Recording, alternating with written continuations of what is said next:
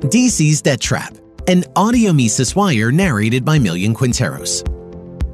In May this year, the Congressional Budget Office estimated outstanding U.S. government debt next October to be $27,388 billion. By the end of the first quarter of the fiscal year, it will exceed $34,000 billion. It is soaring out of control, and perhaps it is not surprising that the CBO has not updated its forecasts with this debt uncertainty.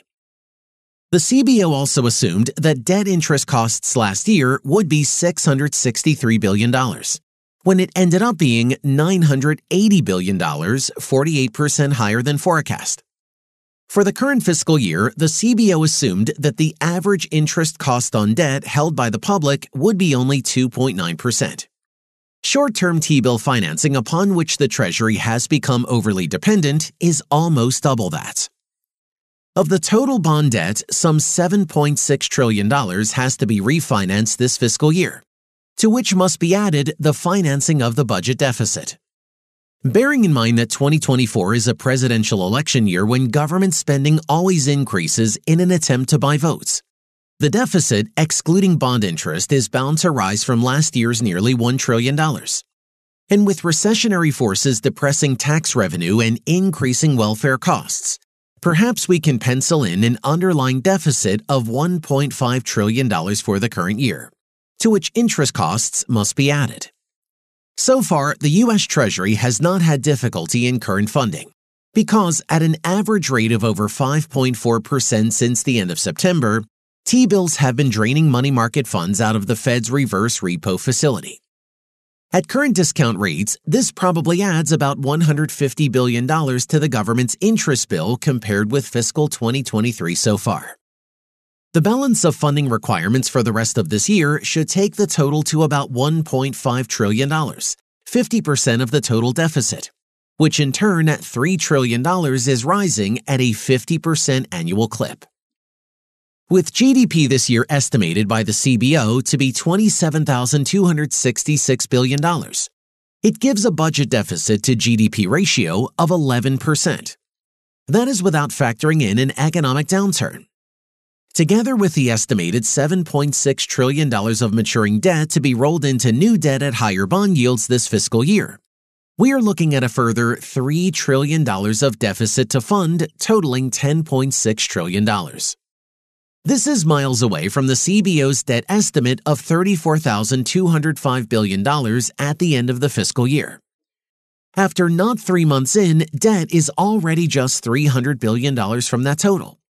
It looks like the outturn next September will be close to $37,500 billion. Debt funding costs will depend on the marginal collective view of foreigners. Other than offshore funds such as the Cayman Islands, Ireland, Luxembourg, and Switzerland, major holders of the coincidental $7.6 trillion in U.S. government debt, such as Japan and China, have been net sellers. And of the top 20 holders, 7 are arguably categorized as either leaning towards China or threatening to reduce their exposure to U.S. dollar hegemony. On these grounds alone, future foreign participation in U.S. government funding cannot be guaranteed.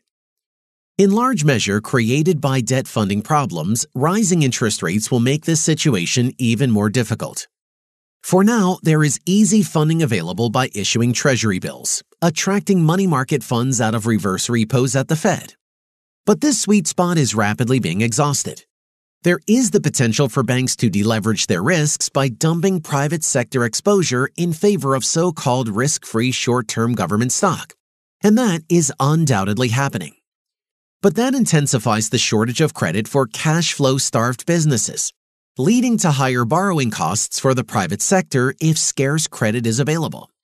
And that surely opens up the possibility that down the line, the U.S. government will be forced to step up costly support for failing businesses.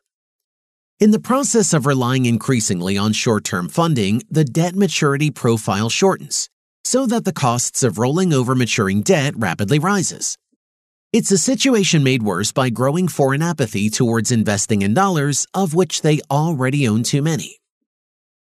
Some commentators are beginning to see this danger, leading them to believe that if only interest rates can fall, it is an outcome which can be avoided. They believe that the Fed controls interest rates and can bring it about.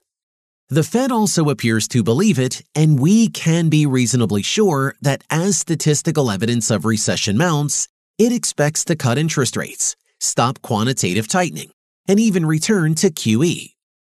Furthermore, it is a presidential election year and employment will become a more important policy objective than inflation.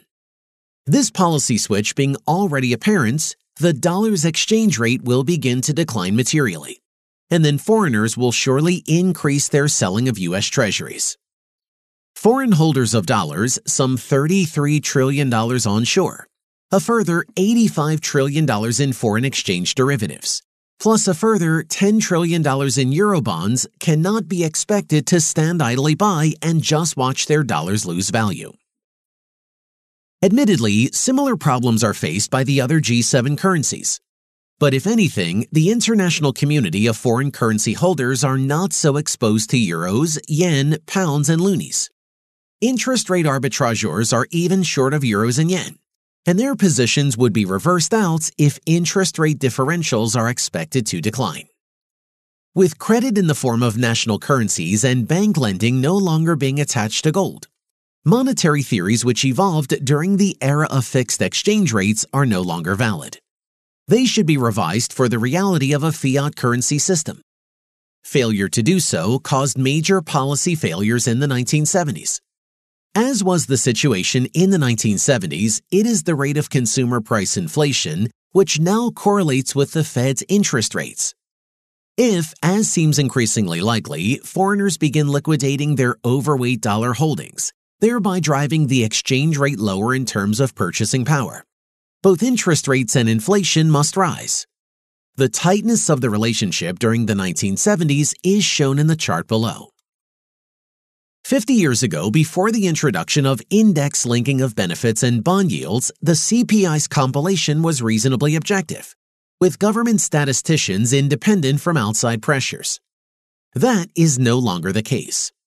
According to estimates compiled by John Williams at ShadowStats, if the basis of calculation in 1980 had not been subsequently revised, it would reflect an inflation rate closer to 12% than the official 4%. It should be admitted that there is no correct way of calculating an entirely theoretical concept such as the general level of prices. But there should be no doubt that the average of consumer prices is still rising at a far faster rate than generally admitted. It is perhaps fortunate for the U.S. Treasury that the public doesn't question official figures. If anything, they are enthralled to them. But this obvious foolery conceals a developing catastrophe. It was economist Robert Triffin who pointed out that you cannot fool markets all the time.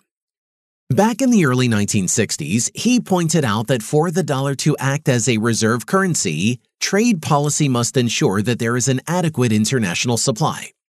This meant running a deficit on the balance of trade while retaining a balance of payments, the difference amounting to supply accumulating in foreign hands.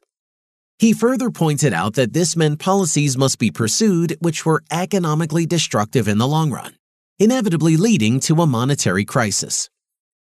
In his eponymous dilemma, Triffin proved to be correct when the U.S. and European nations with gold reserves were corralled into establishing the London Gold Pool to assist in stabilizing the dollar-gold exchange rate, a move which failed. The problem persisted, which led to President Nixon suspending the post-war Bretton Woods agreements in August 1971. Driving that rolling crisis was a surplus of dollars in foreign hands, the realization that it was debased and therefore overvalued in terms of real money, which is and always has been gold. It was the crisis predicted by Robert Triffin. There can be no doubt that the world is on the edge of a similar event today. The figures quoted above, amounting to over $125 trillion and derivative commitments in foreign hands, is nearly 4.5 times U.S. GDP.